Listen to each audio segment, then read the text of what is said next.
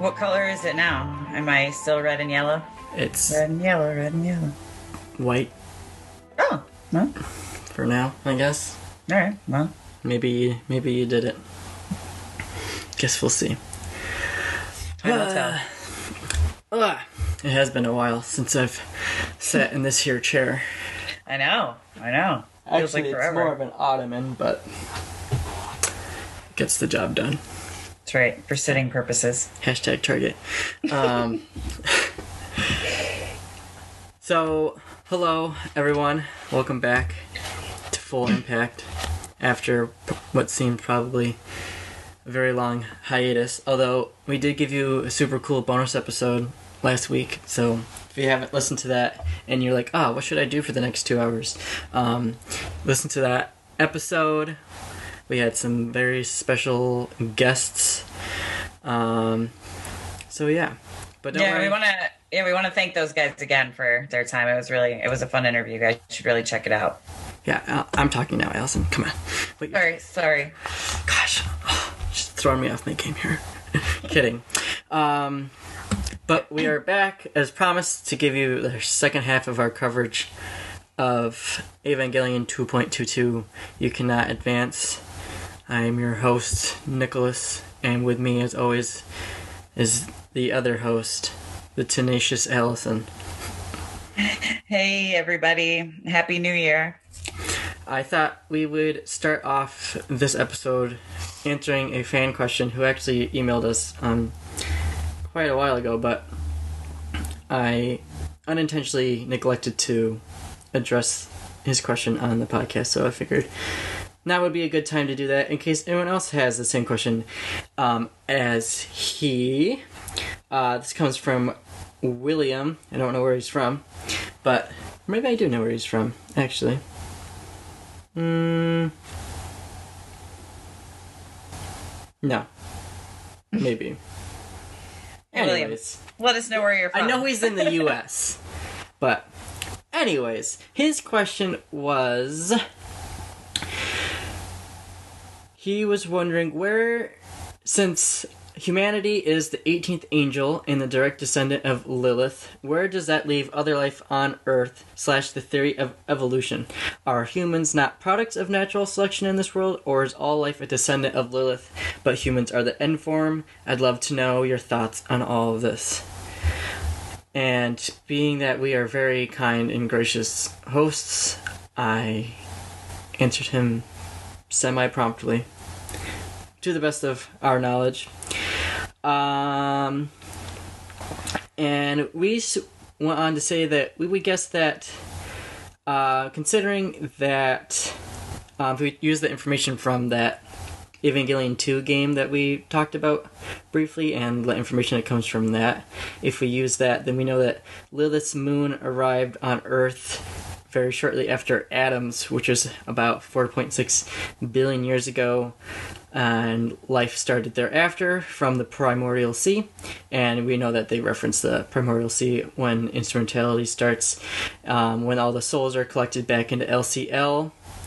Therefore, I think we can go on to say, and I think it may actually be confirmed in briefly in like a quick little sentence, that evolution does exist and that all life on Earth is indeed a product of Lilith, and that humanity is simply the end result. So there, it's nice to have a very cut and dry answer, especially in this world where there are very many unanswered questions. Yes. Black and white where there is a lot of gray. Indeed. Indubitably. But now we can jump right in. And thanks for the questions. We appreciate it. And if you'd like your question read on our podcast, I believe you know where to find us at fullimpactpodcast@gmail.com. That is where we have the email, indeed. Let's get to it. Let's do it. Yep. So make sure that if you're listening, that you already listened to the first half of this episode where we cover the first half of the movie. This is for the second half of Evangelion 2.22. We start off right after the midpoint title card for the movie. So just make sure you're in the right spot. Would you like to kick us off? Yeah, so we come in on Miss Misato, if I'm not mistaken, right? Sure, that sounds right. And we're under attack again. And I thought that maybe I waited to. Doesn't it start with the Nerf branch in Nevada going kaplurts into nothing? Possibly. I let you start it off. I know. I was then, ill prepared. Normally, you're the one that starts off, so you're switching up the game on me. I guess that is my fault. That's on me.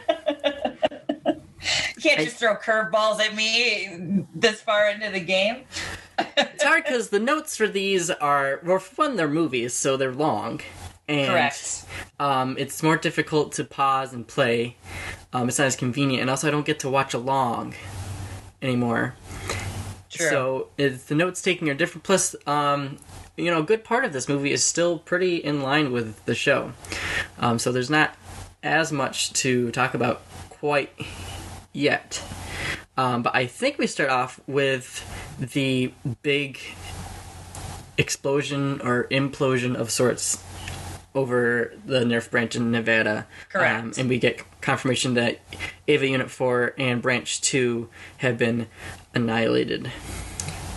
And they go on to give a little bit more info about that they were testing a new engine on Unit 4, and Kaji poses the question, was it really an accident? Right, because we do get a scene of Gloves and number 2 talking together about what was going down, right?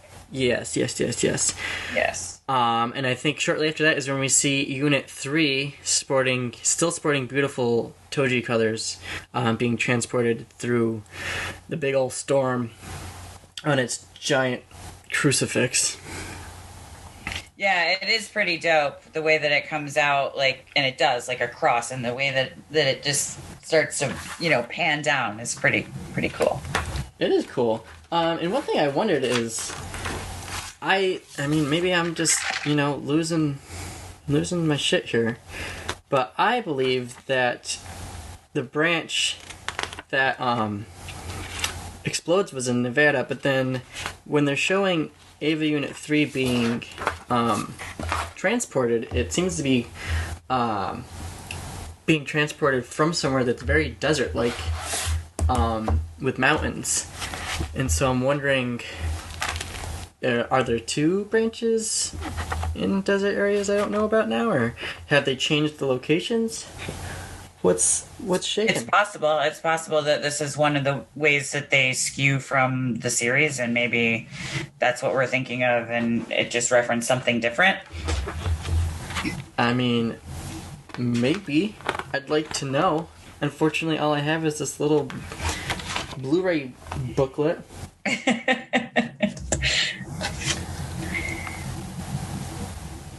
Yeah, because it does. I do recall it being very desert-like. Yeah, so I know that, at least in this TV series, Unit 3 is transported from Branch 1.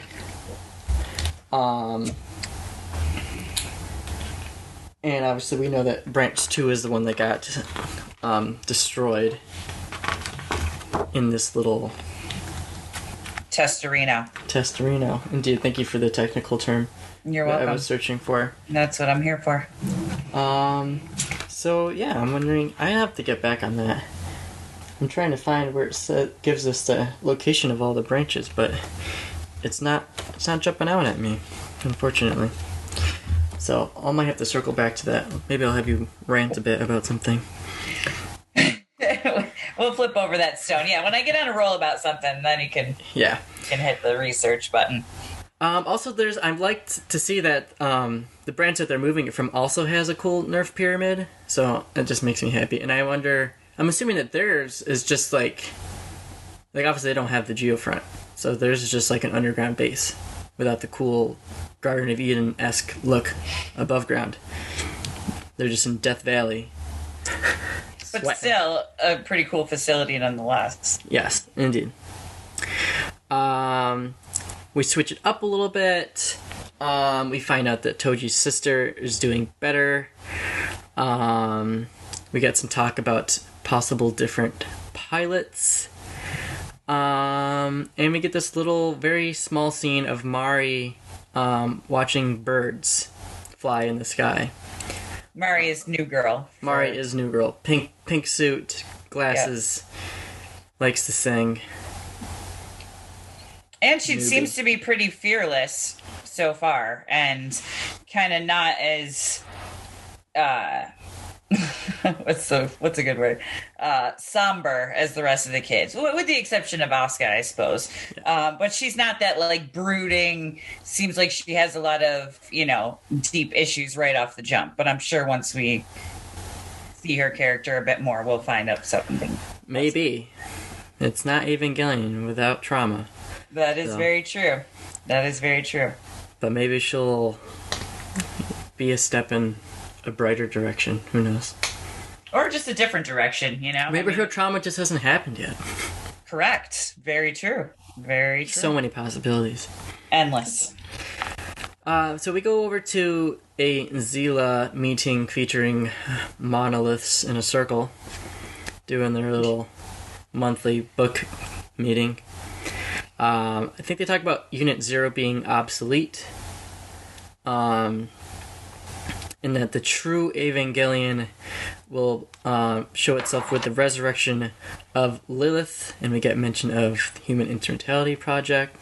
Their usual MO. They talk about their covenant again. Mm-hmm. Just some jargon.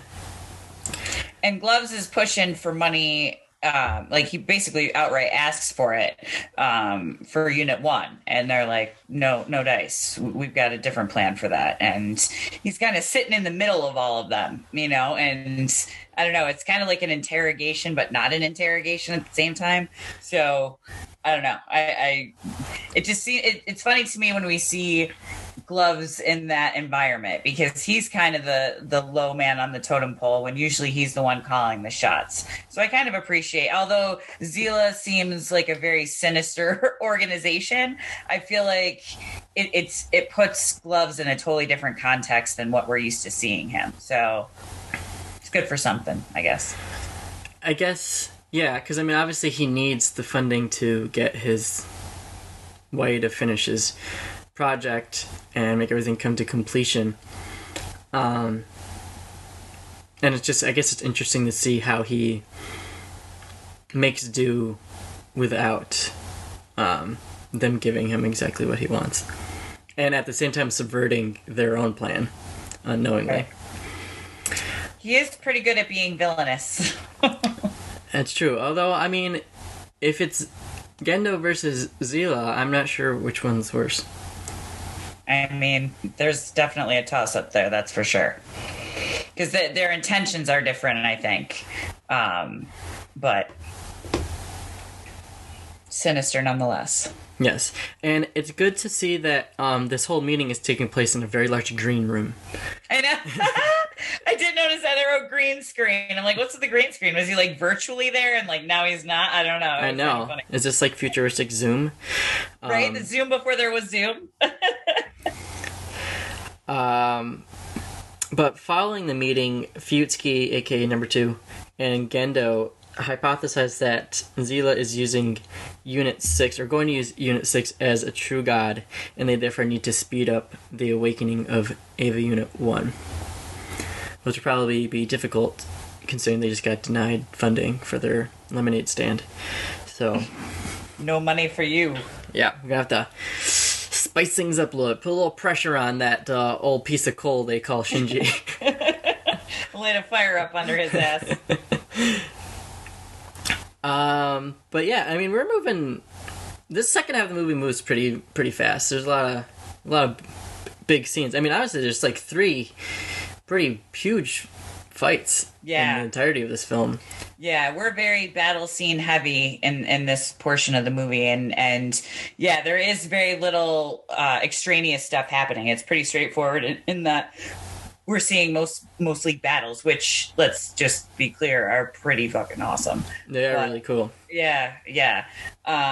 To go from watching the series and the limitations of their animation, and then you go years later, and now you've got so many more tools and possibilities for how you're going to lay this out, and it's just you can take a totally new approach to it, and I think they've modernized it. It looks like super cool. A lot of the neon glowing stuff. A lot of the intricacies of the angels just makes it a lot more interesting and cool to watch those battles, in my opinion. In my humble co-host opinion. Yes, very humble. Very humble. I forgot. I'm mixing my fictional history terms with my nonfiction history terms. But we see that they're putting away Ava Unit 2. Because they are importing Unit 3 from the U.S. and due to that one policy, I forgot. It's like a treaty or an accord. Accord, I think. I can't remember the name of the city. The American city? No, it's. Oh. I think it's either Versailles or like Paris or something. Oh, okay. Let's go with Versailles. Because they talk about it earlier, and I know that we brought it up on our first episode covering this movie, but I'm at this very moment I'm blanking on it. But I'm sure the fans know. Anyways, political stuff says that you can only have 3 active at a time, and given that they don't technically own, they don't technically have jurisdiction over Unit 2 either, because that one's from Germany, then that one's being put in storage for now. Right, so you can only play that with toys that belong to you. Yeah, and you can only have 3. And if you're not playing, once you get more, you have to give one away to your younger brother.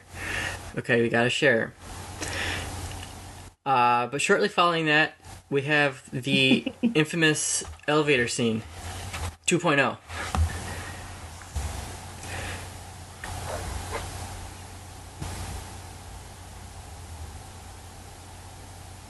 Are you talking and I can't hear you? Yep, we're back. Sorry. Can you hear me? I can't hear you. Folks, if we have any technical difficulties, just blame Allison.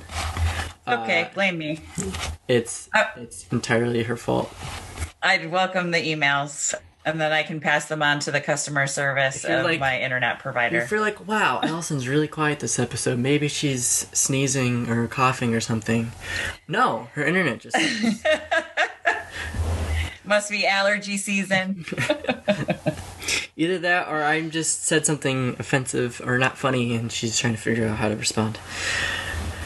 But anyways, we have the elevator scene. I don't know if you caught me bringing that up before our predicament. Right.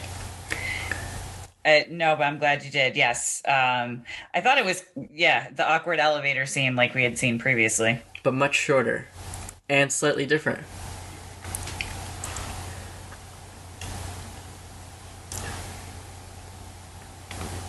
Tisk, tisk, tisk. Did you hear the sigh? Did you hear the eye roll? I did catch the sigh.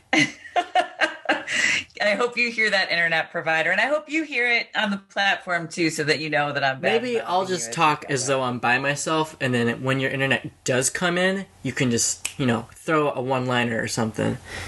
Be like, what's his face from Conan O'Brien, the dude that's on the side. Andy. Yeah. Oh, goodness, yes. I know who you're talking about. Yeah. Or for those people who are old enough to remember, Johnny Carson and his... I've looked at our demographics. Anyway, I don't know anyone's going to get that. Because I'm going to cut out in a minute anyway. Don't think anyone's getting that. Well, ask your parents. So Ed McMahon, Publishers Clearinghouse. He used to be on there. Whatever. All right, stop. Too many outdated references. We're covering a show that's already 23 years old or 24 years. Good point. Point taken. All right, so the main difference in the elevator scene is basically when Asuka goes to slap Rey catches her hand and stops her from slapping. And this is a small difference that I much prefer over the original one. I think it's gives a nice little edge to Rey. And especially that she doesn't take the opportunity to retort or lash back out at her, but rather she cares enough about herself to enact self-preservation when someone's going to hit her. Which I don't think, well, obviously we see in... I don't think old Rey would have done that, but this is a more developed Rey who has a better sense of humanity. I also think, too, that it also helps Asuka build a boundary. You know, she was so slap happy with everybody. It's about time somebody, you know, got the jump on her and said, no, it's not cool that you're going around assaulting people. Like, and that someone was quick enough and had the reflexes and was on her level to anticipate that. And I think the look on her face kind of says it all, that, you know, oh, well, you're not just this little order taking doll. You really are going to stand up for yourself. And I think that does. It's a huge, it changes the whole mood of the scene, you know, changing it in that way. I totally, wholeheartedly agree with that. And, you know, Asuka, you know, calls her a doll, like before. I don't think that we get the line about Asuka saying that if Gendo ordered her to kill herself or jump off a bridge or a cliff or whatever, that she would do that. I don't think that one was in this movie.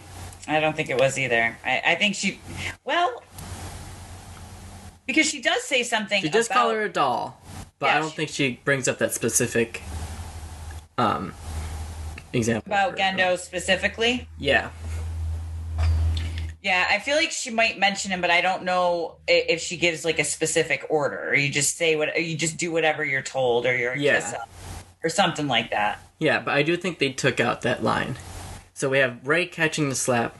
We have the absence of that line, and I think that line's gone because in this TV series, Rey wanted to die, so she would do that if Gendo ordered her. Whereas in this one, I don't think she wants to die at this point. Maybe before Shinji showed up, but she's had some pretty good character progress since then, and I don't think that she's at that point, so I don't think it would have made sense to use that line. Yeah, that's a good point. But instead of Asuka leaving the elevator in a rush, in a huff and puff, she asks Rey about Shinji and basically asks if, you know, she likes him. And Rey doesn't quite understand the question. Well, I mean, first she says, you know, how do you feel about the idiot? And she's like, wait a minute, who? He's like, you know, the idiot, Shinji. And the one and only. Yeah, I was wondering, I mean, I think from Asuka's point of view, it's a loaded question, and from Rey's point of view, it's a loaded answer.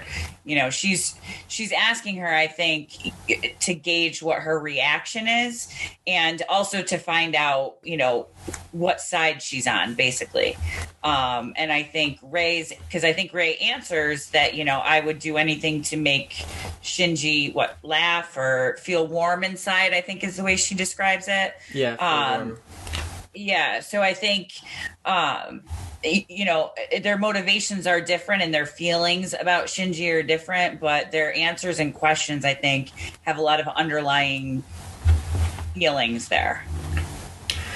Yeah, and I think that, you know, in asking this question, Asuka inadvertently helps Rey get to this understanding that she does have feelings for Shinji, and she wasn't even capable of recognizing them up until that very point. Right. And then after that, I think it just, we cut off and we switched to a different scene. I believe we're Shinji, right? Laying in his room, wondering about the dinner party. Yep, he's just doing his Shinji thing. Staring at his ceiling, listening to his Walkman. Yep. Wondering if his dad is going to show up to this dinner party. Yeah, little does he know. Because let's refresh too. Wasn't it Rei's idea to gather everybody together with Gendo included, or was it just Gendo, her, and Shinji? I don't remember. I think it's everybody. She wanted like the whole group to get together, and I think Shinji's both kind of apprehensive about this and excited about it because he's like really, really looking for a relationship with his father. I think hopefully outside of the piloting of the Eva environment, but I don't think Gloves is really feeling that. No, but I mean, obviously we see later on, and without spoiling, I mean, everybody's watched it, but we see that he was indeed going to attend this dinner party, which is so great, I think, or it could have been at least a step in the right direction, but also so sad since, everything goes down the toilet after that. I mean, I'm really kind of disappointed that we didn't get to see a dinner party with all those peeps together. That would have been a really interesting round table with all of those characters in one place sharing a meal. I think that would have been a really interesting scene and scenario. Like what kind of conversation would have taken place? All right, so just to go back to our little branch thing here. Right. Just as I thought, at least in the TV series here, in the TV series, Branch 1 was in Massachusetts, and that's where Eva 3 comes from in the TV series. But we don't see the ground, we just see him flying into the storm. And Branch 2 is in Nevada, which is where we saw the explosion in both the series and in the rebuild films. But considering that we see this like desert area, well, I guess maybe the second impact fucked up Massachusetts. I guess that could be it. Yeah. I mean, if it's a constant, like, if you're only experiencing a single season in Japan, then I imagine the whole world's also in one season. I don't know what season Massachusetts would be, and I don't know if they'd also be in summer. They might be. Maybe eternal summer would make Massachusetts a wasteland. I mean, it is. Parts of Massachusetts are close to water, or the ocean and borders a little bit. So it could be the ocean receding just back into the East Coast. Yeah, and I don't know how far the Adirondacks go, or if there's a different mountain range, or if the whole geography was changed. But that could be... Yeah. That could be a way of explaining why there's a frickin' desert, supposedly, in Massachusetts. Maybe whoever created it has never been to Massachusetts. And didn't realize it wasn't a desert. Perhaps not. They're like, they're not going to ask these questions. Let's move on. It's a single scene. Come on. They got better things to do. Right. But we see the dummy system being installed, and it's got a little renovated look here. Yeah, we definitely upgraded. Yeah, it's black. Well, the plug itself is like black and green, very sleek, and like futuristic looking. Whereas the old one was just just like white and red, gray and red. Pretty basic, yeah. Yeah. So I'm glad that they're at least trying to be fashionable now. Kudos on the upgrade. Yes, and, the notion that it's perhaps more humane than using human pilots comes up. Mm-hmm. And I guess it could be if you ignore, traumatizing children. While also using the dummy plug at the same time. There's that. Yeah. I mean, there's that. Sure. If he just has to watch it, it's not as bad. Yeah. Is it though? I mean, I don't know. I kind of think it's worse. Or better yet, in this one, he couldn't even see what was happening. It was all red around him. He could just hear everything. So. And I assume feel it as well. And yeah. So. Savage. Misato's having a little drinky drink with Kaji. I think she's had more than one drinky drink based on her behavior. Yeah. I think Saki bombs were flying that night. And she is just shooting questions about things that are above her pay grade. Yes. Yeah. She's talking about the dummy plug. She's asking about Zila. She's asking about the Instrumentality Project. She's asking about the inner workings of Nerf. Just like everything. The only thing she didn't bring up is Adam. It's like the only other... and Lilith. They gotta leave something out. Yeah. Everything else, she's like, mystery. What's this? I know. She was like rapid fire questions at him. She's slurring her words like, what about this Zilla thing? And Kaji's trying to sway her in a different direction a little bit. Yeah, and they also, too, mention the kids in their conversation. And I think Misato says something interesting in that she's like, we all have our battles. We all have our struggles. This just happens to be these kids' burdens. Like, we all carry burdens with us. We all have to do things that are difficult. And, this is their challenge. And, the other thing she mentioned was, do you really want to have these, lethal weapons just being automatically piloted as opposed to having a real human being who's able to control it?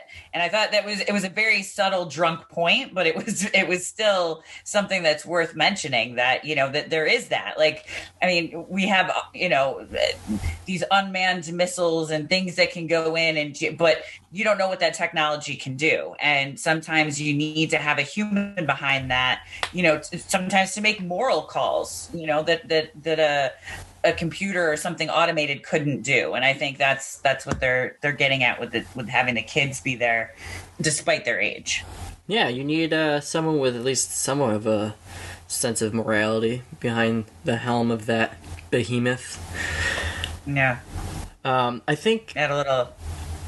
Misato's ringtone is the sound that King Ghidorah makes in the old Godzilla films. I think that's a small Easter egg.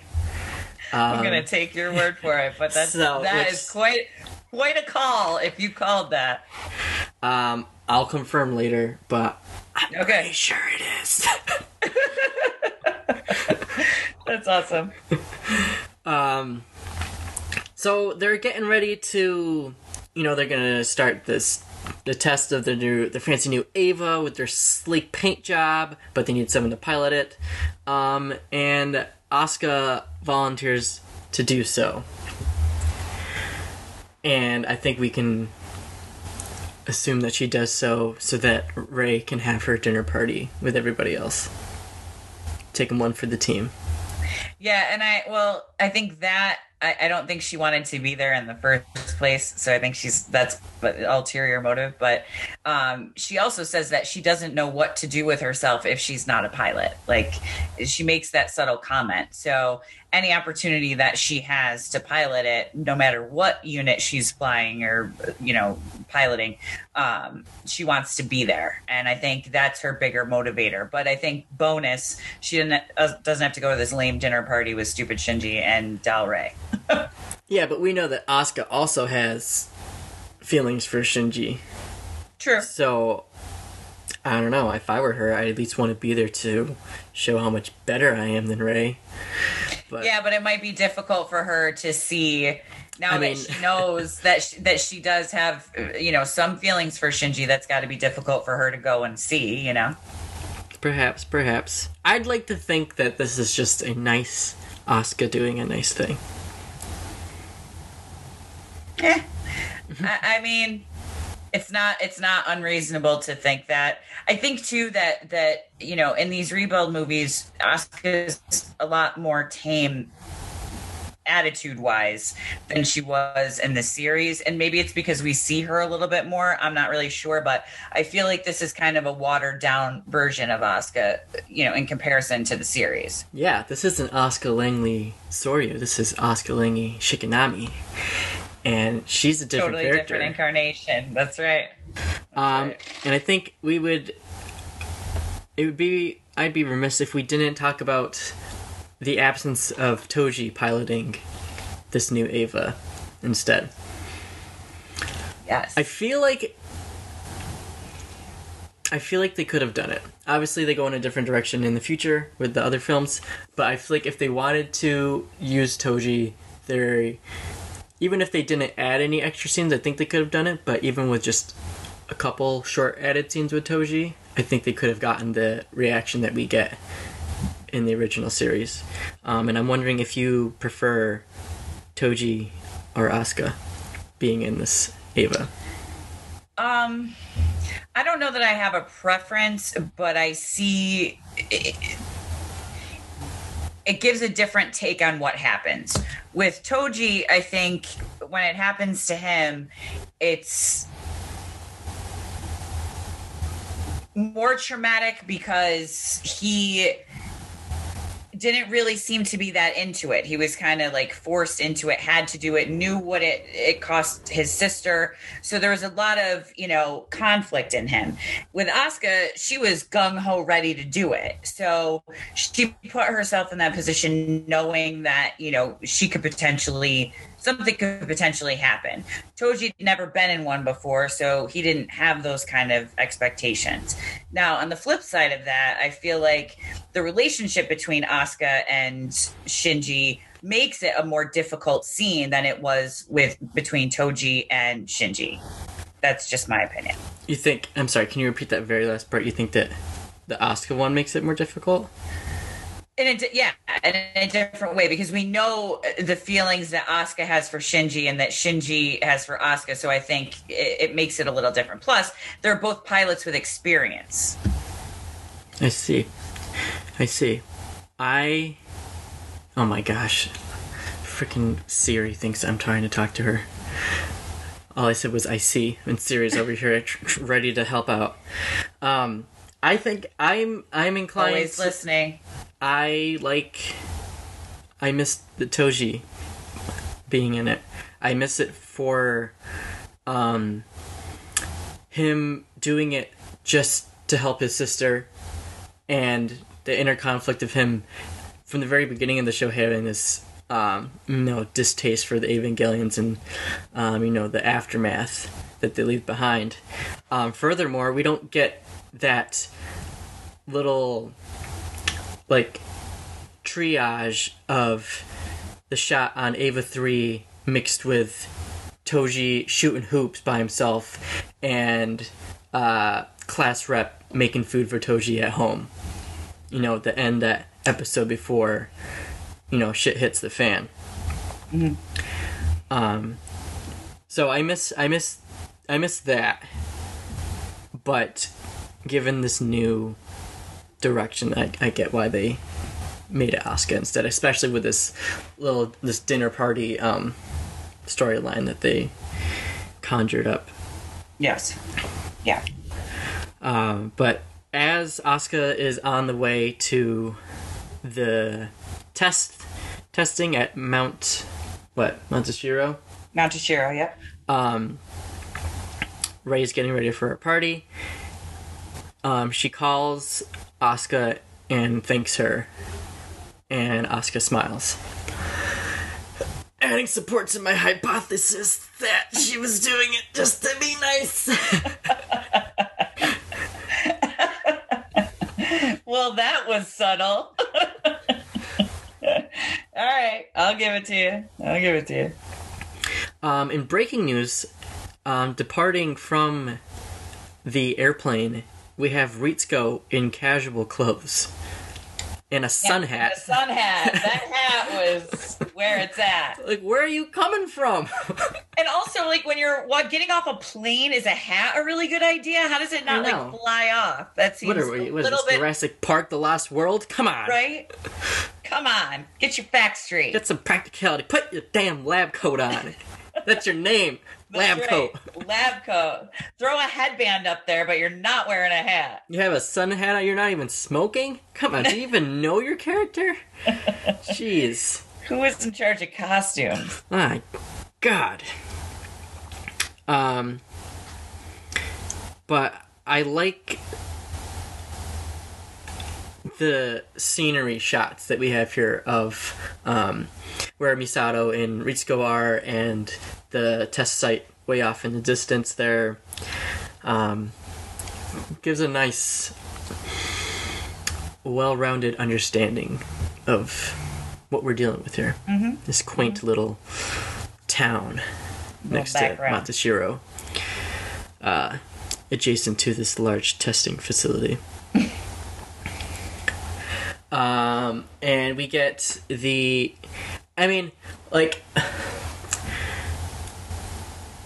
I hate this suit that Asuka wears. It's so bad. She hates it too. I'm glad she does. And I understand the purpose of it. And, I'm not against fan service in and of itself. But this one is just so over the top and very weird. It just doesn't look comfy either. Where the seams are. No, not having it. I feel like, I don't know. And the weird, see-through at the top with, the bra thing underneath. Yeah. It just wasn't. It looks like an outfit from The Fifth Element or something like that. Yeah. It didn't. Or it looked like something that, an 80s wrestler would wear or something. I don't know. I don't know.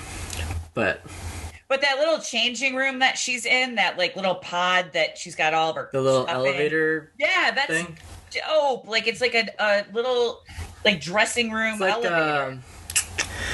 Like a lift up to a ski lift or lift to a mountaintop. But it looked like she had because they show her doll in there and a lot of her personal effects. So it's got to be her own personalized one, or at least she made it that way, which I thought that was pretty awesome. Yeah, got her creepy doll for sure.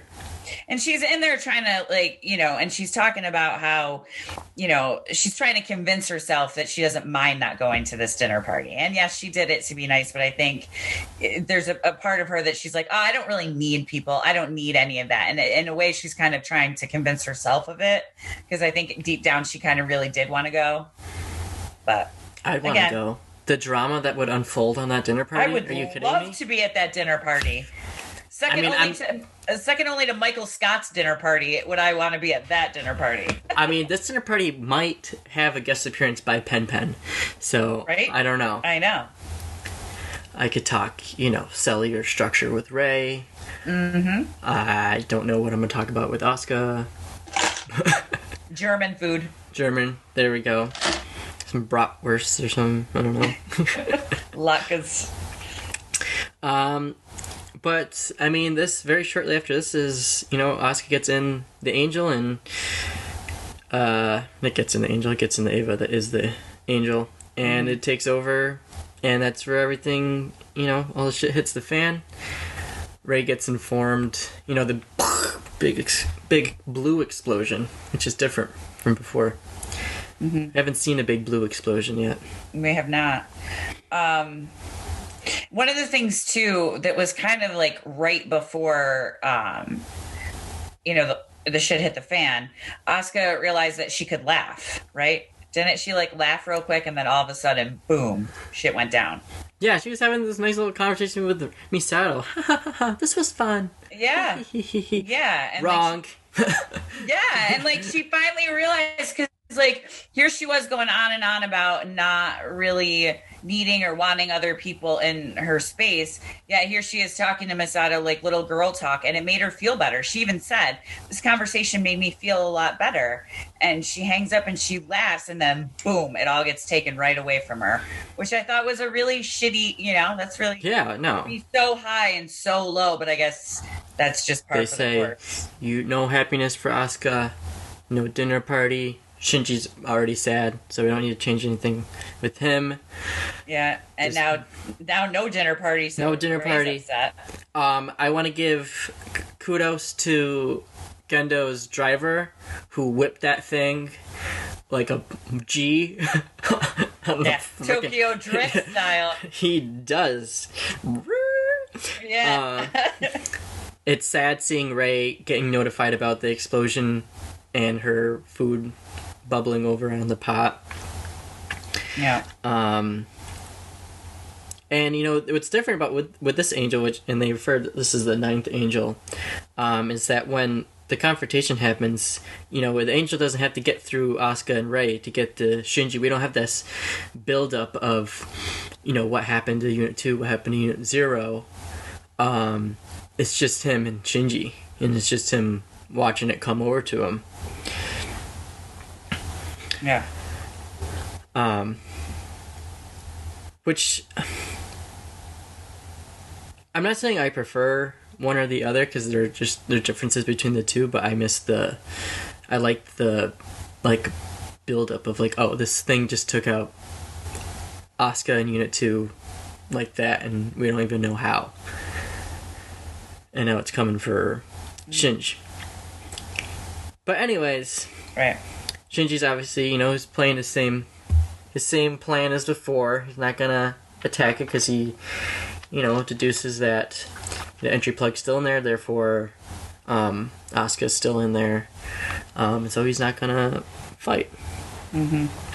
And do you notice that, like, when all this is going down and, everybody's being rallied together, all of a sudden Gendo just lifts up, like, almost out of the floor and just starts, like, throwing orders at everybody. Like, it's almost like he appears out of nowhere. I don't know. It's crazy. I just want to stand on his little mini one-person elevator platform thing that rises from the ground. It kind of reminds me of Dr. Evil's chair, Mm-hmm. So, yeah. If I were to get Gendo a gift, I would give him frickin' sharks with frickin' laser beams attached to their frickin' heads. I think he would frickin' love that. As the Angel is assaulting Unit 1, just, to add... What's the phrase? Insult to injury. Injury. There it is. Thank you. Mm-hmm. This is why I pay you the big bucks. That's right. That's what I'm here for. It forms another set of arms. So it now has 4 arms. Just going ham on Unit 1. And obviously Shinji's just chilling. He's not going to fight back because he doesn't want to hurt Asuka. Mm-hmm. And Gendo's like, fine. If you won't, I will. Yeah, he's like, press play on a dummy plug. Yeah, and I thought it was funny. Interesting segue. It said side B. So it was almost like, the Ava pilots are side A, dummy plug side B. Side B. And side B is never better. And a new look, too. It's got this, like, almost scorpion tail, like, appendage thing, and it goes over that goes over his head, and it's got that same like slick black and green paint job style thing, and when it activates, and like I mentioned before, it's all red around Shinji. So he doesn't know what's happening. He just gets to hear everything. So, and I don't know if he still feels everything, because I don't know if when they activate the dummy plug, if his neural connection gets cut, or if it just remains active. Because maybe it needs to remain active so that Unit 1 will, use the dummy plug. Otherwise, it might call BS on it. But either way, we get this nice, calming and unbefitting song that starts playing over it. This is amazing. Like the minute it starts, and then you hear the music you're like, did someone make a mistake? Like, did they dub the wrong song? It's just like Comme Sucer Todd, which is the big long song at the end of Evangelion when everyone's turning to LCL, and it's like they just like love throwing these like happy, calm songs that just give this eerie feeling when put up against the, brutality that's taking place on screen. It's a very interesting juxtaposition. Ooh, clap, clap, clap. There's your vocab word for the day. Very nice. And I don't know if any of you, depending on how you view these movies, I was watching the subtitles were showing what the lyrics were, what they were singing, and the last line of the song is "Till the day we meet again." So again, it's fitting for what's happening, but it's a very nice sentiment. Meanwhile, there's like a massacre going on. So it's really an interesting contrast. Yeah, and for those of you who have seen the third movie, And obviously most of you have watched, for the rest of the second movie. But if you combine those two things, taking into account Shinji and Asuka's relationship and how and when they see each other, this is like a big splitting off point. Mm-hmm. But we'll get to that. This is, that's for another episode. And the thing is with these battle scenes is they're so great and nasty, and they're wonderful for me, maybe for us, because when these fight scenes happen, for the most part, I just get to sit back and watch, because I can't put it in the words. Yep, I agree. It's just as wonderfully gory as the TV series one is. And I'm really digging the music that they put over it, so I'm really glad they did that. Yeah, I agree with you, and I especially, from a viewing standpoint, you're right. You're not worried about, what they're talking about, what the plan is, what's going on. It's just pure battle scene. And I think, just the animation, it's just great. It's great. What more can I say? Instead of it getting crushed in the hand, the Angel, or Unit 1, bites the entry plug with Asuka. Right instead. In the middle, too. Right in the middle. And again, not to be nitpicky, but if we're wondering if or how she could possibly survive, again, their little seat moves up and down that plug, depending on a variety of factors. So I suppose if she was on one end or close to one end, she could, in theory, survive. Or when the mouth chomps down, she's like in the tongue area, cover, so that she's not getting crushed, but she's like in that safe tongue dip. Yeah, and obviously we see that she's not doing great. She's seen better days, but she is alive. And I believe they mentioned that she's in quarantine, right? Yeah, they have her in this. They have her separate. I took a note of it when it pops up, so I'll just wait till we get there. I don't know where it is, but yes. We get word that Ritsuko and Misato are okay. We're waking up. Shinji is atop the Nerf pyramid in Unit 1 protesting. I love this scene, by the way. I don't know why, but when he's got his foot and he's banging on the top, yes, it's kind of tantrumy, I'll admit, but just to see Shinji growing some balls and using that Eva properly and threatening them, saying, do you realize that I can, being in this machine, I can take you guys all out, and I feel like that's a different look on Shinji, and I liked it a lot. Yeah, no, and he's not wrong. I mean, especially he's not. He could freaking take everybody out. And frankly, the rest of NERV, it was Gendo that was throwing out all these orders. Nobody in that room. Every time he would, when he activated the dummy plug, they're all kind of befuddled by what's happening. So they all know it. It's just they don't have control. Gloves is the only one that has control over this, and that's frustrating. And Shinji, his reaction shows how frustrating it is. Yeah. And, but unfortunately, Gendo plays his trump card like last time, just jacks up that pressure and knocks that boy out. And yep, LCL's that homie to death. Slides off the pyramid. Yep. And we get this, another addition to this little train cart scene that, we got a little bit of in the first movie. And obviously we're familiar with it from the series, but it's much more, it's shorter and less meaningful. Fair enough.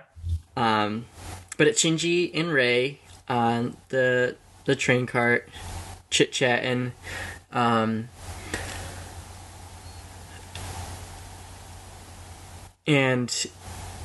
for one, I think, I don't know if she has it in hand and then it moves, but I know that his cassette player is like off in the storage above head of the chair, and at one point, baby Shinji in striped shirt is also there. Mm-hmm. With his little suitcase. Yeah. And Shinji's talking about, listening to his music, saying, closes off his ears and close off his heart. And then they talk about, that they're, replacing him with the dummy plug, so that, his friends, I'm sorry, maybe I'm misconstruing this. Is he saying that they replace him with a dummy plug and then his friends get hurt? Or that if they replace him with the dummy plug, then his friends won't get hurt? I think the first one you said. Yeah. Yeah, and so. I don't know if we knew this before, but that tape Shinji mentions on the train that tape player was Gendo's. Yeah. And he got rid of it. So, yes. We did mention that in a previous episode at some point. Okay. But continue. Just wanted to make sure that point was made, because I think it's important, because Shinji makes a comment about, Gendo was done with it and threw it away, and, so kind of like he does with people. So he sees, his behavior. And that, he uses that. He mentions how cruel the world is. The world is just a cruel place. And so I put these headphones on, I put this tape on so that I can drown out the rest of the world. And I think we've all felt that way at some point. And, especially music for a lot of people helps you escape. And I think that's one of the things, that's relatable about Shinji. Even though it's a cassette player, which, What's Shinji listening to, Allison? What's he listening to drown out the world? I knew you were going to ask me this, and I don't know the answer. I should. What do you think? What do I think? Be listening to? What would you be listening to? I'm thinking he's listening to some Soundgarden. I don't know. Oh, yeah? Yeah. And you know what I would be listening to. Yeah, I don't think Shinji's listening to I doubt it very much. Maybe, what else would he like? The Cranberries? Maybe. I'm trying to pick stuff that I know that he's not listening to. Or, I know that, he listens to, those game soundtracks that we talked about and, some classical tunes. So I'm trying not to pick that. But other things that modern Shinji might listen to. Besides the Cranberries and Soundgarden. Pearl Jam. Do you think he'd be a fan of Alanis Morissette? I don't know. Absolutely. He's got that Jagged Little Pill on repeat. Absolutely. Yeah. I think he's living irony right now. So, yeah, ironic might be fitting. Where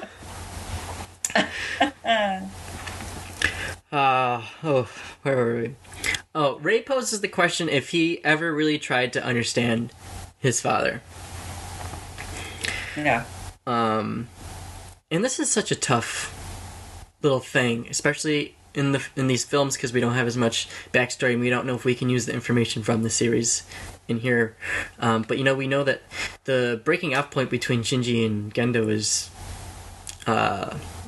tumultuous. Man, English is freaking hard. Damn right. Especially on the fly. This isn't scripted, people. Pop these lines out like nothing. We're making up these words as we go along. I'm trying to sound it out. But, Shinji... Obviously, Gendo wasn't a great dad. Shinji ran away, but also Gendo didn't go after him either in the series. So it's like they're both wrong-ish. They're both looking for the other to do something that the other is not capable of doing at this point. And I think too that I wondered why it is that Ray asks him if he ever thought of, to try to understand his father. And I can think to myself, when I was that age, you want to understand. You just want them to get you, and you want them to, pay attention to you and spend time with you. Like, it's not up to a child of that age to understand their parent. Yeah, that's just my personal opinion. Now, as you get older and you have your own experiences and you can relate more as an adult, then yeah, maybe trying to understand that parent makes more sense. But in this case, I thought that was an odd question. I mean, we know where it's coming from because of who it is, and she is trying to repair this relationship between them. But I just thought that was kind of an unfair ask of Shinji at his age, with what he's been through, to ask him to understand what's going on in the mind of a crazy adult absentee father. Perhaps. But, I mean, Ray spent a considerable amount of time with him. So I wonder if she understands him. And furthermore, I wonder if this question of asking if he ever tried to understand his dad, I wonder if the question is to point out that if he did understand his father, that he would, be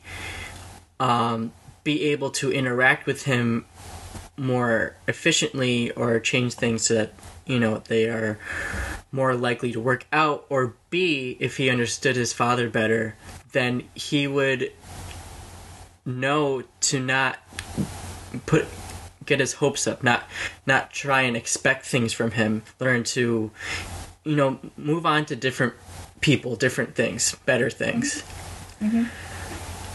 Since obviously, since Gendo's not gonna, reciprocate that. Mm-hmm. No, yeah, you're right, and yeah, that, especially the second one, you make a good point. I think it's unfair to ask a kid who's just looking for love from his father to try to understand why he's not getting it. I just don't think that's fair, but it would be helpful to know that that's absolutely true, in a lot of different reasons. But I just think that that's kind of it's a big ask. Yes, it is a big ask. Unfortunately, I don't think Ray is particularly well known for her bedside manner. True. She seems to get right to the point. Man, I wanted to go to that dinner party. I bet she has a single spoon in that apartment. Probably. I wonder what they were going to have. Vegan ramen? I don't know, because she had a big-ass pot. I wonder if she was making ramen. Maybe. Some veggie ramen? Possibly. Maybe?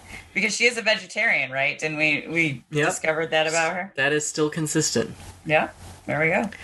So we move on to the cleanup operation, in this technical term for this situation, clusterfuck. This poor town is just freaking drenched in blood. Destroyed.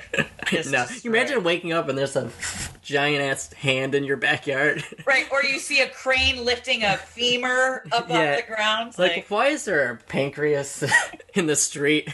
Is that an intestine on my car? Like, what? What happened? And this is where we see Asuka in her, like, it looks like somewhere we would store radioactive material.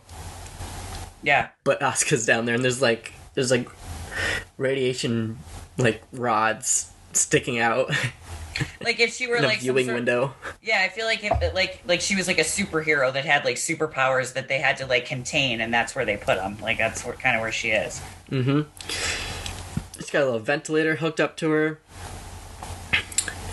I'm not sure if she would prefer to be in that hospital bed or the one that she's in End of Evangelion. I would guess that one. Probably. That would be my guess.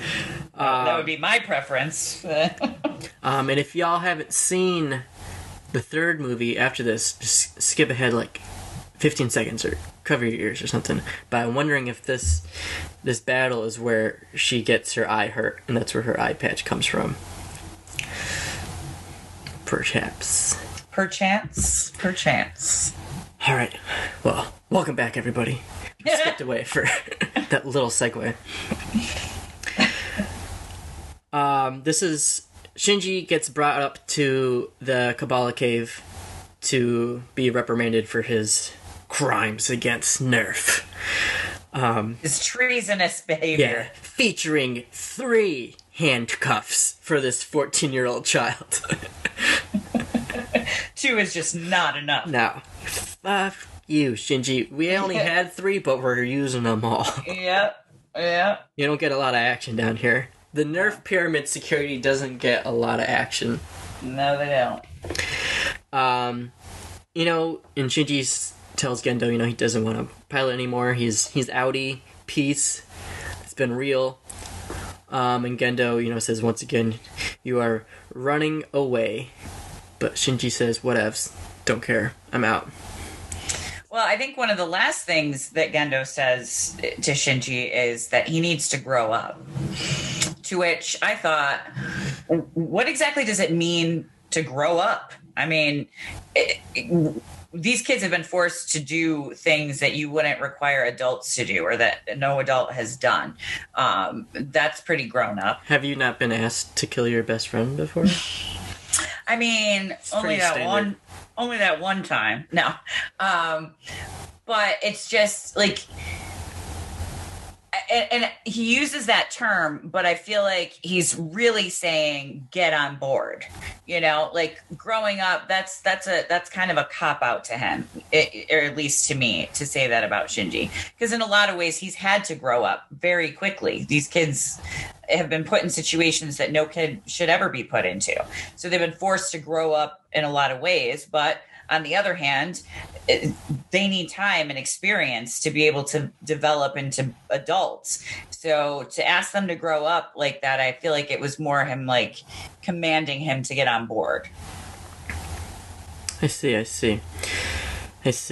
Well, I think I'm glad that you said that, because fuck. Siri, shut up. Good grief. She's dying to talk. He just wants podcast. to help me out. Need to get an Alexa or something. Yeah, really. So I guess you made me think of a few things. First of all, if it were Rei or Asuka in the position of Unit 1, do you think that they would have fought the Angel if Shinji or Rei were the ones in there? That's a very good question. And I don't know that the outcome would have been the same, because Shinji does it to spite his father, as a rebellious act. I think that's part of it. I think the feelings that he has for both of them are a bigger driver. So yeah, I don't think the outcome would have been the same. Do you think that they would have fought? I don't think they would have been successful. They probably would have fought, but they wouldn't have prevailed, because I think the rage inside Shinji and the what had happened to him was the driver, and how he was able to force himself to really take some action. I wonder. I feel like I'm not sure about Asuka. I'm not comfortable enough to give my opinion on what Asuka would do. I think Rei would try her best, but I think that she would ultimately lose, because I think at first she'd at least be hesitant to start fighting, because it's Shinji. And when we saw her hesitate to shoot the Angel when Toji was in there, so if it was Shinji, I don't think that she would be on her A game, and so I think she'd be pulling her punches to an extent and would probably lose. Mm-hmm. I'm not sure about Asuka. As for asking Shinji to grow up, and this is just a thought I just had, I wonder, it's obviously, Gendo doesn't place any respectable or realistic expectations on Shinji or the children, but I wonder if Gendo doesn't see himself in Shinji, and I don't sense that Gendo likes himself or much of anything other than Yui.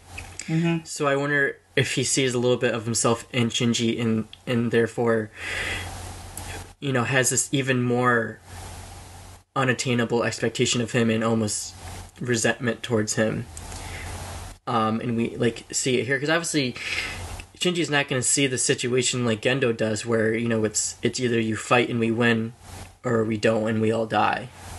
For Shinji, it's just, you're asking me to kill one of my best friends, and I'm not going to do that. I don't know if that really answers any questions or is worth listening to, but it's at least a thought to ponder, I suppose. Totes. But as Shinji leaves, the dummy plug gets instated as the pilot for Eva Unit 1. And this is Shinji's leaving now. Rei pulls the cassette player out of the garbage. So Shinji said, fuck that cassette player, I don't like music anymore. I'm gonna go get an iPod. Kensuke and Toji left messages for him on his phone. And that's...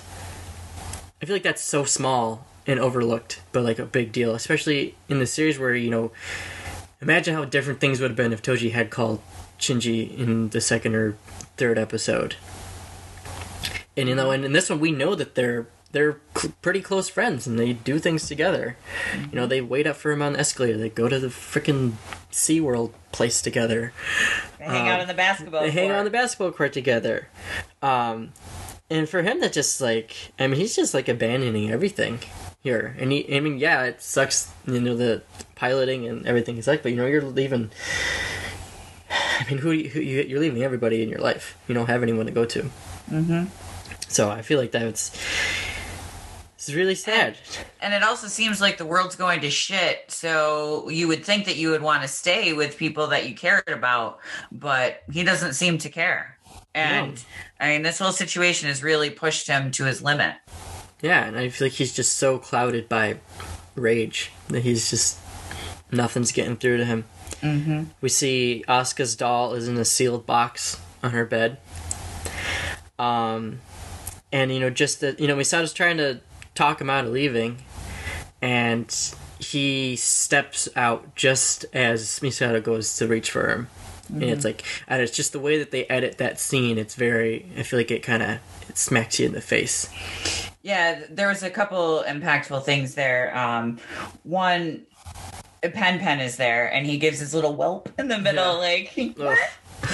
But Miss Emma's talking to him about fathers and, her reason for getting involved and her relationship with her father, and how sometimes people are trying to live their lives vicariously through their children. And, she made that point, and I think that might go back to your point about, Gendo being frustrated with Shinji, because he has this expectation for who he should be because he's his son, and I have this ambition, therefore you should have this ambition, and you put your own shit on your kids, and that's not them. It's not who Shinji is, and that I think is a big it's a big deal, and their relationship with their fathers, both Misama and Shinji, have developed them into who they are. So her little speech, and then at the end, I thought it was a bit ironic.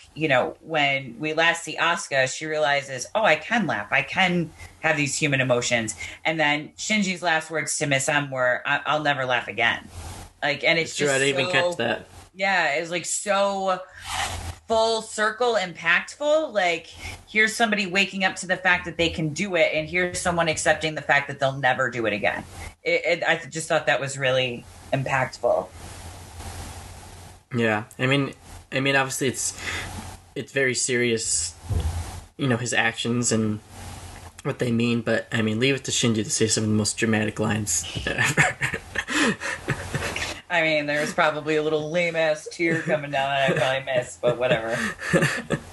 When he walks out of that door and Misato misses him by that much, I was like, oof. Yeah, it's like the hand just reaching out. Mm-hmm. Reaching out. Oh, stop. But Shinji gets on his little train to leave, and this is where the next angel pops up, and he's like, shit, here we go again. Mm-hmm. Time to go to my little evacuation area. Yeah, and warning bells are going off. Everybody's being evacuated. It's not safe to be anywhere. Yeah, and if you thought things were crazy now, trying to crank up that knob to ludicrous. Ludicrous speed. Go! Oh my God. It's been so long since I watched that. Oh god, what a classic. They've gone to plan. So Mari is piloting Unit 2, or digging it out of its little storage cell, hacking it, whatever you want to call it. We also see Kaora suiting up on the moon. Yes. Real quick. Yes, we do. So hot damn. Hottie boom body. Hottie alert. Yeah, Casanova getting ready. This angel, the 10th angel, it still bothers me that we don't have the names in the movies. I know. They were so cool.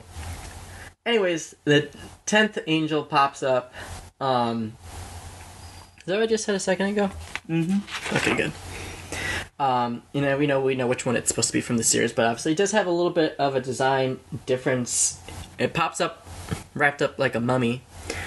And it's got like a bunch of long appendages that are kind of like arms, tentacles, kind of like the wrappy ribbon things it had before, but it has more than one, and its chest is got like a little rib cage, and it doesn't have his stubby little legs. And it's a very pronounced rib cage, more so on this one than the previous. And I miss his little stubby legs. Yeah.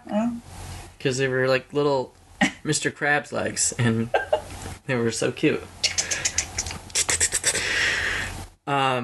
So Mari starts going after that angel. I love how Misato's going down the like escalator thing, and Unit 2 just fucking shoots up. What the fuck? I know.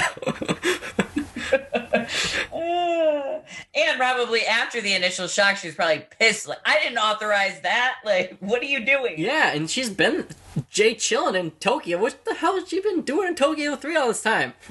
I don't know. Eating a lot of ramen? I guess so. Just watching sightseeing. The birds. She probably went to that little bar that Ritsuko likes to go to. The laser beam bar. But Mari's got some skills. She's legit.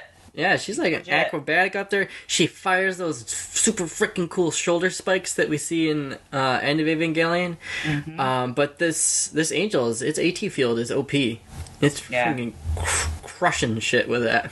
Yeah, it's and they keep repeating that this is the strongest attack they've seen yet, and the most devastating so far. So I mean, it takes out all like 17, 19 layers of their armor and the freaking city in one hit, and it's like boom, I'm in the Geo front. What about it?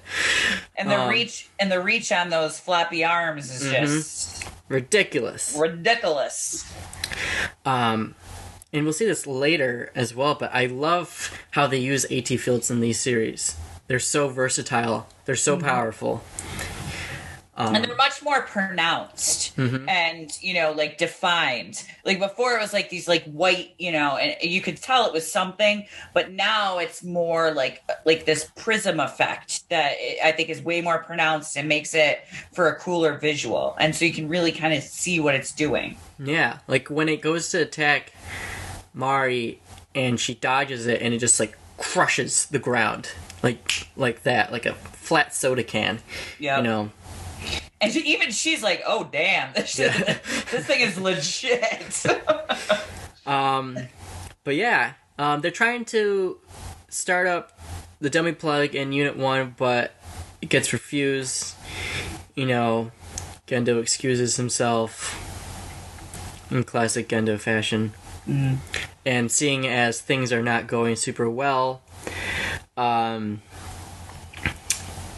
Mari's going to enter some cheat codes into Unit 2 and, pop this thing off the hinge. Yeah, she's going full-on beast mode right now. She puts in a little backdoor code called the Boost, or I like to call it Doggo mode.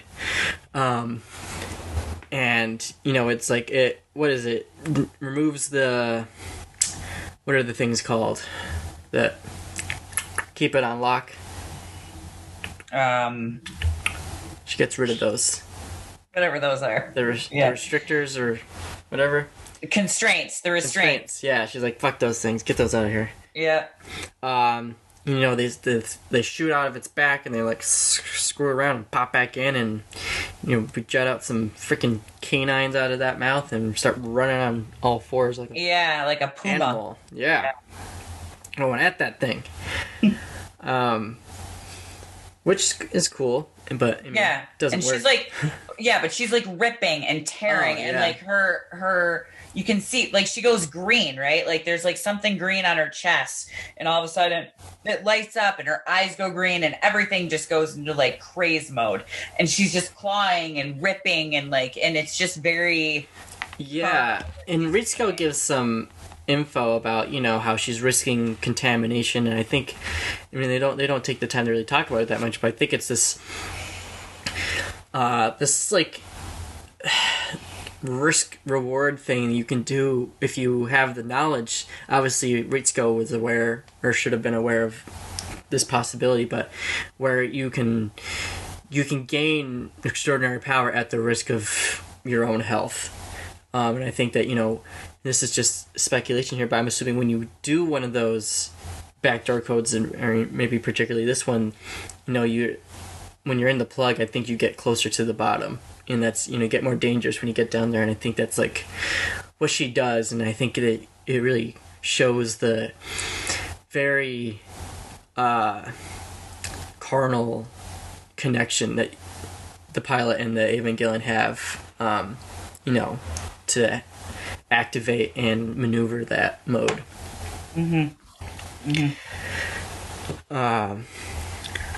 Nevertheless, its arms get cut off, or its arm, and its Kappa gets detated.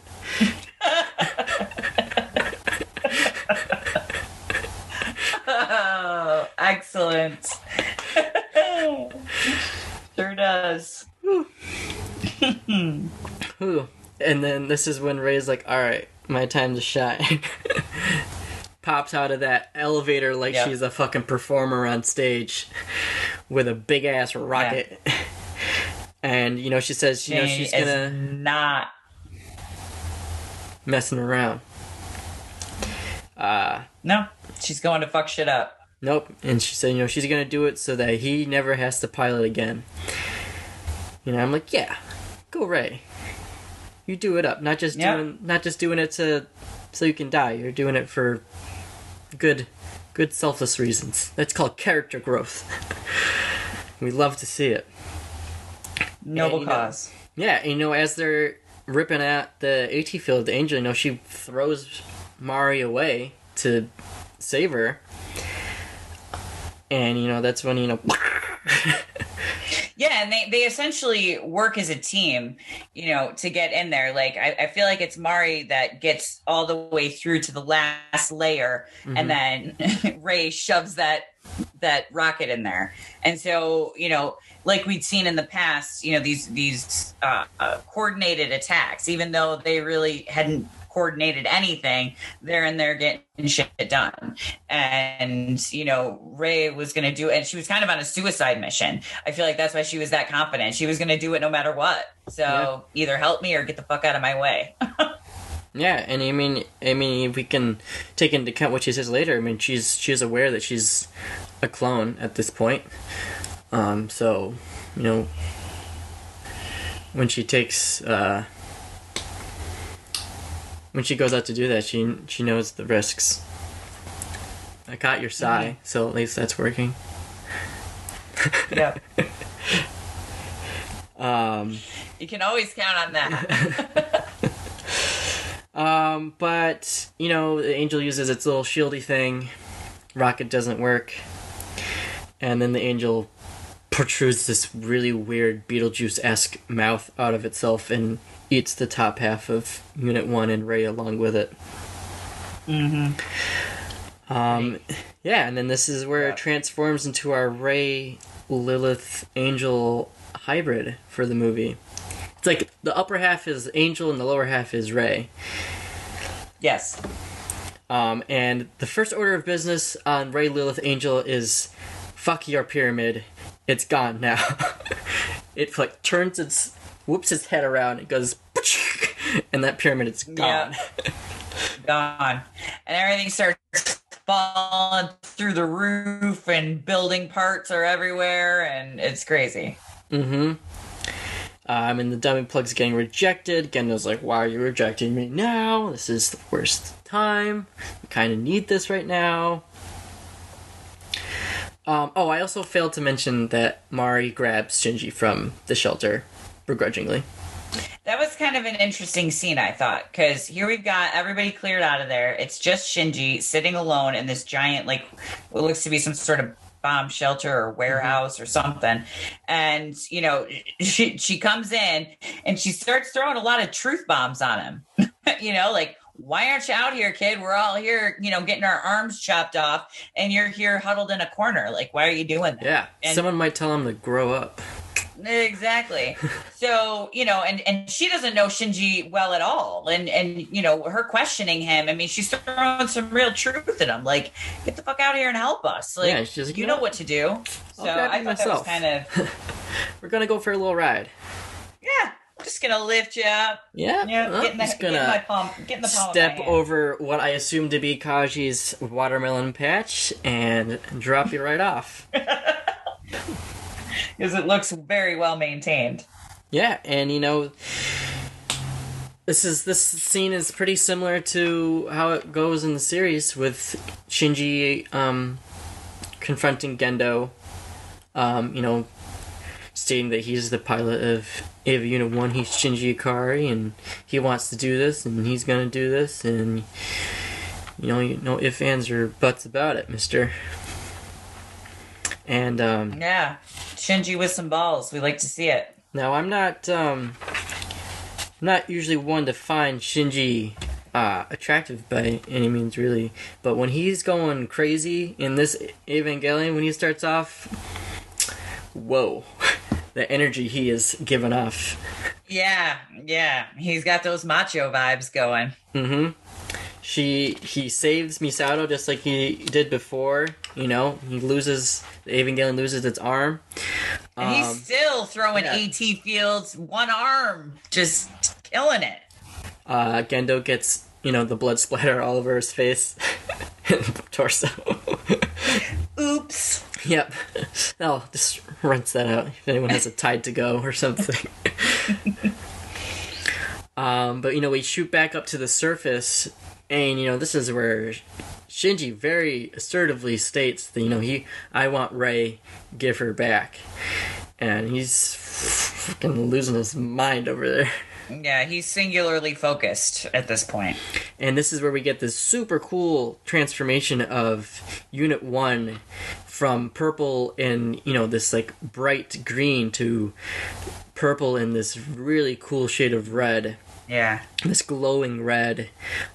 He, like, doesn't, heal his arm. He, like, generates this, like, light arm, and there's a freaking halo, and his AT field is off the charts. Yeah. He knows. It's like his art is AT fields, and he's been at it for 3 decades.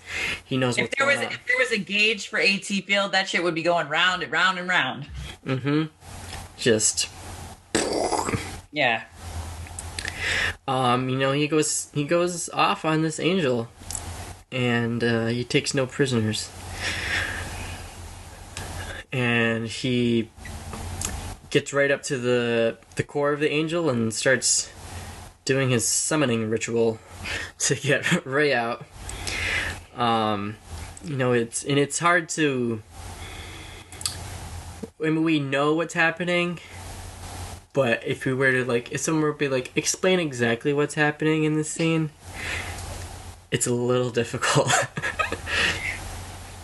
You mean, like, what it's representing? No, in terms of, like, him at the bottom of the plug, maybe, at this, like...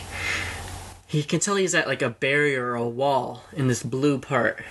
And on the other side is, assumingly, the angel's core. And that's where Rei is. Mm-hmm. And he's trying to breach that barrier. And he makes it through. And grabs her. And his, like, skin falls off while he's in there. But not really, because it's back afterwards, I think. Mm-hmm. Yeah. And I think it's like Rey was in a smaller core that was within the Angel's core, because I think he rips a small red like orb out of the bigger one. Yes, he does. And that's the one that Rey's in. So I mean, he gets his wish, and in doing so, you know, is triggering third impact. Oops. You know. And this is going to be difficult because, and I don't know why I thought this, but I feel like hit me. I feel like, so when Shinji is like going down this, like, it almost to me looked like this, like he was going down a birth canal, you know, and like the way he comes out to get Rey and he just like sticks his arm in, and it's almost like, you know, he's reaching in to get that life and pull it out. And that's what I pictured when that was happening. So when you said that, you know, if you were to describe this happening to someone, it's almost like a birth in a way, you know. And I don't know, that's kind of the way I interpreted it, and just the visuals and the way that it was, that's the first thing that came to my mind. So I mean, yeah, I think I take it back. I guess it's not that easy to explain. But I guess if you were going to explain it in technical terms, it might be more difficult. Yeah, true. Yeah, it's a sugar starting from scratch. But yeah, and just how she's like huddled down there in like the little fetal position, and, you know, just kind of looks up at him. And at first you wonder, does she really want to be rescued? Does she really want to come out of here? But then she reaches for Shinji, and that's... Yeah, well, she probably was like, you know, this is it. He's not going to be able to reach me. Mm-hmm. I failed. I'm just going to cuddle up down here. Mm-hmm. But, you know, this isn't regular Unit 1. This is Divine Being Unit 1. And Shinji wants Rey back, and Yui's going to deliver. So, you know, moved heaven and earth to make that happen. And I think at some point Rey even mentioned, she's like, it doesn't matter. There are replacements for me. Like, you don't have to save me. There's a replacement, and they just ignore that fact and go after her specifically. Yeah, and we know that, you know, yes, there are replacements for Rey technically, but this Rey that we have here has had development and progress, and it's not the same as just another Rey that we were to fire up. You know, that right. She is unique and, you know, an individual. So, you know, it's losing her is losing something. Mm-hmm. And the connections that she had made to the people, you know, the next one would just be another shell. Yeah. She has filling inside of her, which the next Rey would not.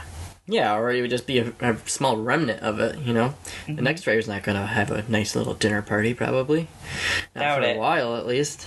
Doubt it. She's just calling people hags in the hallway. Yeah, old hag. And, you know, it cuts off with Shinji beginning the third impact, and, you know, before the end of the world, effectively. Mm-hmm. And I feel like somebody says, I think it's Lab Coat. Yeah, I've seen those wings before 15 years ago. Misato's having some major PTSD. Yeah. Totes. It's like deja vu all over again. Did you watch to the end of the credits? Yes. Of course you did. Of course I did. So there's a very important post-credit scene that I feel like should have just been at the end of the film. But it's not. It's at the end of the credits. It is... We're looking down at the Earth. We see the big red rings of the third impact starting, and this little line just shoots down right directly at the center of it. And we get a shot of Unit 1 floating up, doing its thing, and the spear comes freaking flying at it, pierces its chest, gets stuck in the ground, and Unit 1 falls. And it's Kaora in Unit 6 floating down, and he says, "I'll show you true happiness." And then it cuts to black. Yeah. Damn. True happiness, huh? Mm-hmm. Wink, wink, nudge, nudge. Wink, wink, nudge, nudge. That's right. That Casanova never disappoints. He does not get a bad line. No, he does not. Yeah, so here we are, Third Impact. Well, now I think Kids they refer ready to for this as near Third Impact since Kaoru stopped it now. So, but that's And it. there we have the end of 2.22. So it has been so much fun covering these rebuild movies. We're going to do it one more time. We are going to be covering 3.33. You cannot redo.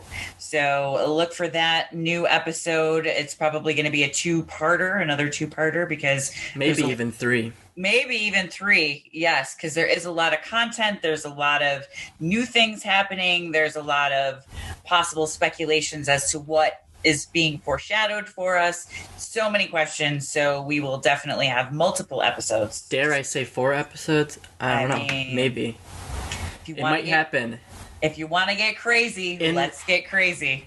In the first and second one, we have a lot of familiar material, and in this third one, it's just not there. It's all new. Yep. So we might need at least 3 or maybe 4 episodes to cover it. I would definitely agree with that, because we're gonna have a lot to discuss. I feel like, we've seen a lot of some of the same things. We're gonna get a whole new take on stuff, and I think it's gonna be a lot of fun. So definitely tune in next week for part 1 of, we'll say 4 of the coverage. 6. Could be 10, who knows, of the coverage of 3.33. Again, you cannot redo. Go out, do yourself a favor, get this movie, watch it, and then listen to this podcast. For all of you who continue to listen to this podcast and enjoy it, we appreciate it. Please, if you can, leave us a review, rate us, whatever you can do. Get a friend to listen to us. That would be fantastic. We really hope that you enjoy listening to this podcast as much as we enjoy making it.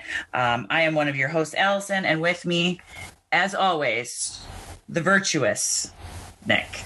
I like that one. I think I'll agree with that one to an extent. Good. I'm glad. Awesome. All right, folks. Well, until next time.